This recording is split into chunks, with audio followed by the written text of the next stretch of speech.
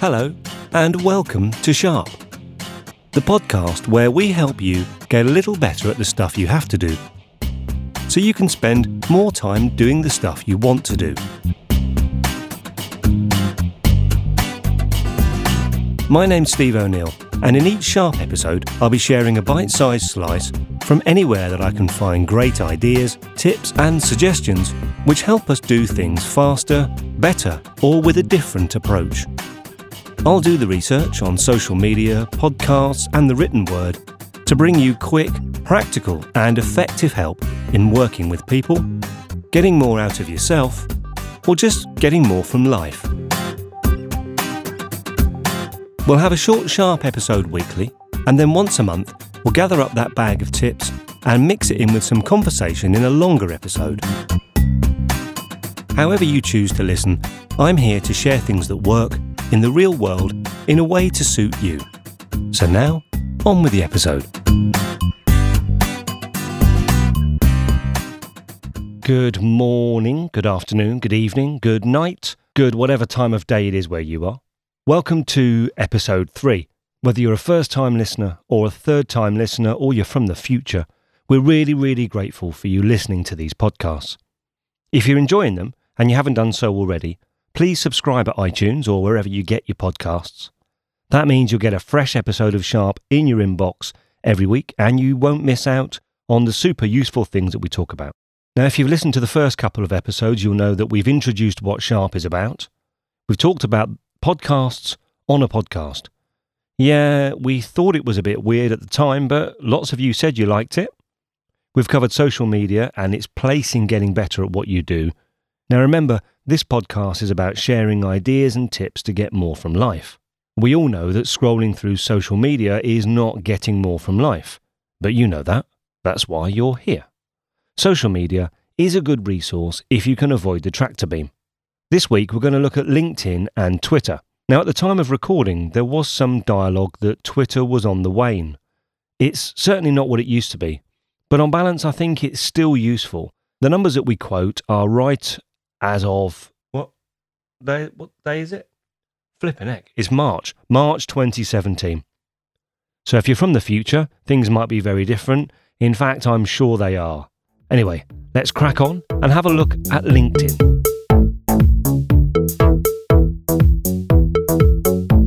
LinkedIn. Do you LinkedIn? If you ask anyone in the street what they think about LinkedIn, you're highly likely to get reactions like these. Excuse me, can you tell me, do you use LinkedIn? Yes, I do. And what do you use it for? Networking. Okay, brilliant. Thank you very much. Excuse me, sorry to bother you. Do you use LinkedIn? Oh, yes, I do. I use it quite extensively. Oh, fantastic. Can you tell me what you use it for, please? I mainly go on there and point out to people that it's not Facebook. Right, okay. Thank you. Excuse me, sorry to bother you. Can you tell me if you use the social media platform LinkedIn? Sorry, mate, I don't know what you're talking about. Okay, sorry, thank you. Excuse me, do you use LinkedIn? What's that then? What's that? It's a social media platform. It's like Facebook. Oh, yeah, use Facebook. Right, okay. Do you use LinkedIn? No, mate, I've never heard of it. Hello there. Sorry to bother you. I can see you're shopping. Just really quickly, do you use LinkedIn? Yes. Great. Bye-bye. According to LinkedIn themselves, in their summary in August 2016, 60% of the UK's student and working population use LinkedIn. But in a survey that we found by We Are Flint, the percentage of online adults using LinkedIn is actually 30%. Now, both of these numbers, of course, could be right because the groups of people are different. But in terms of adults, at least, it seems that the majority of adults are not on LinkedIn. And, understandably, LinkedIn feels a bit corporate. It's quite worky and, well, frankly, many people just don't find it appealing. According to that We Are Flint survey, a third of the people who are on it use it less often than every few weeks. If you're on LinkedIn, you'll know how it works. And you'll also know there are lots of people on there who make it their mission to police what people put on there. They do this by saying things like, LinkedIn is not Facebook, it's not a dating site, it's not Tinder. So, if that's what it's not, what is it? Well, it's meant to be a networking site, and actually, it can be really good if you use it well.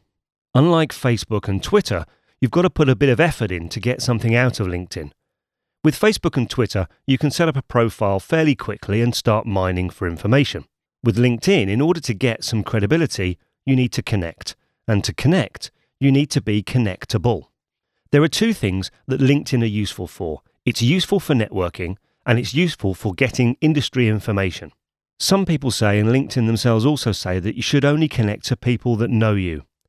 I say, connect to people who you want to know. The worst thing that can happen is that they say no. And while we're talking about connecting, I strongly advise against accepting connection requests from anyone and everyone. Remember, with all these things, it's about quality and not quantity. Make sure you thank people. When you connect to people, if you ask for a connection and they accept, treat it as important as if you'd met them in a street or at a meeting, and send an individual message, a thank you, or just ask people how their week's going and so on. Joining groups on LinkedIn can be really useful. They tend to be more structured than Facebook. So if you go into the LinkedIn search, put in a subject like cinematography or wine or whatever you want to know more about, and then go on to the groups section and start connecting. The search can be a subject that relates to your local area or the industry you're in or the industry that you want to be in. To grow your network in LinkedIn, reshare posts and articles that come into your feed. That will really get you noticed, and actually a great thing to do is to write articles yourself. This really has impact, especially as you're likely to have expertise in your specialist area. You know things that other people don't, so share that knowledge and get people interested in you. Like Facebook, your LinkedIn feed can be populated with the stuff from the people that you connect to. So be careful what you wish for, and that's just another good reason not to accept connection requests from anyone and everyone. There's a learning section on there which you need to pay for. It's worth reviewing if you're serious about using LinkedIn for development. But there's another section which is free, which is the slide share section. And that's also really interesting. Now, it doesn't look like it's regulated, so you need to consider a bit of a skeptical approach when you're viewing these slideshows, but it's worth a look. Primarily, LinkedIn is about keeping in touch so you can see what thought leaders are saying and to get connected to people to give you an insight to the world you're in or the world that you want to be in. And if you want to do that, then LinkedIn's worth investing some time in. If you want to know more, I found an article from Forbes.com which has some useful advice about how to get the most out of it. So I'll post a link in the show notes, but I'm not going to bore you with that detail here. I reckon if you're going to use LinkedIn, spend 30 minutes a week maximum, maybe even 30 minutes a month, and it's probably worth doing. But again, avoid the tractor beam of just getting sucked into what comes through in your feed. Or, quite frankly, if you don't like the idea of LinkedIn, don't go onto it. After all, 70% of the United Kingdom population feel the same way. So make a decision, either be linked in or linked out.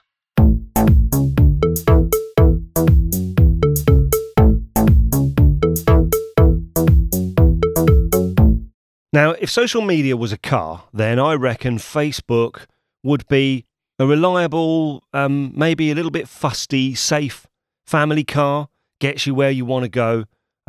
Takes a little bit of looking after. How would I describe LinkedIn? LinkedIn is maybe a Hillman imp. It's a bit specialist for some, and it needs a fair bit of attention. So what's Twitter? Well, as far as I'm concerned, Twitter is a Bugatti Veyron, because it's just so blooming fast. Twitter's been around just over 10 years. There's 1.3 billion accounts, although interestingly, only a third of those are actually active users. And in fact, almost half of the accounts that have been set up have never been tweeted from.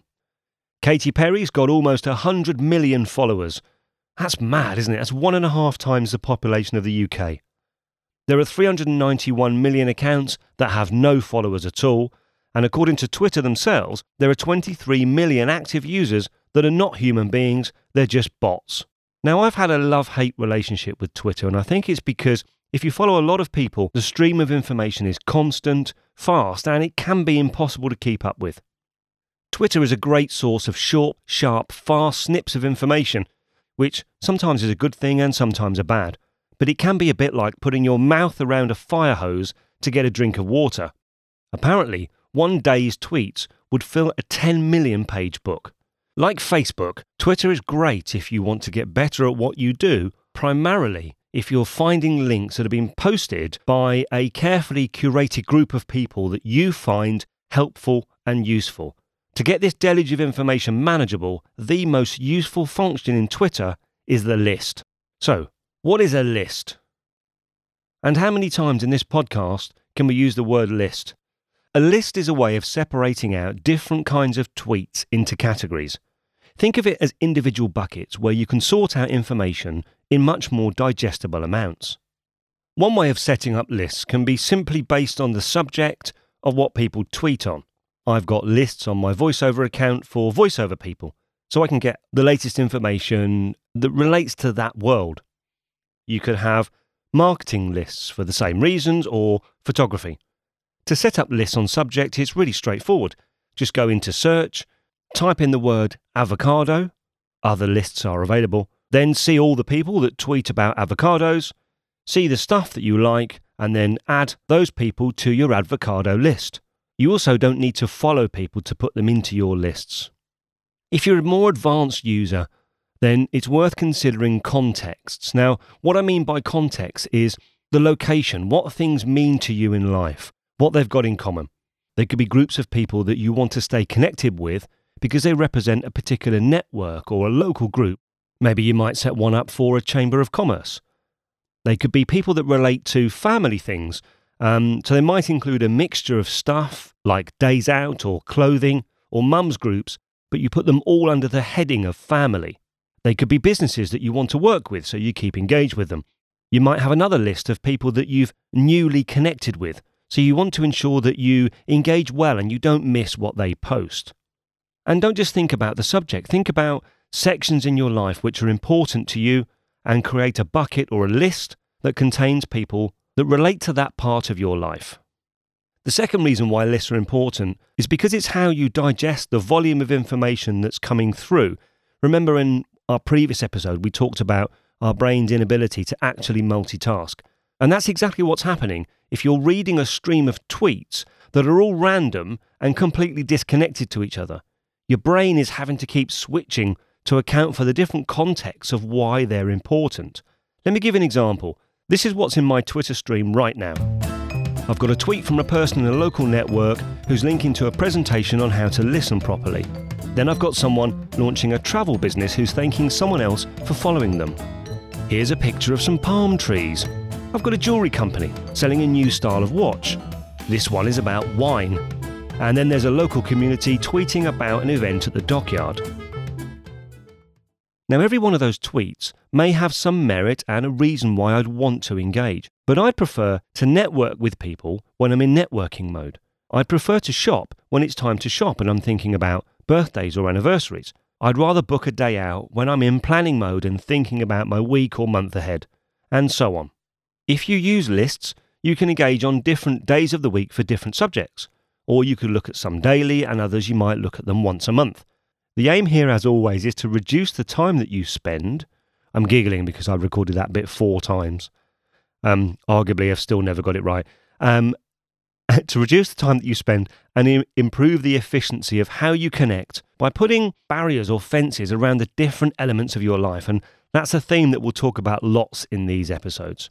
Simply, just because 2 things are on Twitter doesn't mean they're connected.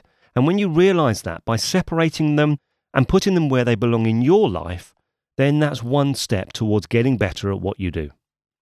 It's really the social media equivalent of working smarter instead of harder. I've just got a couple of final thoughts on lists.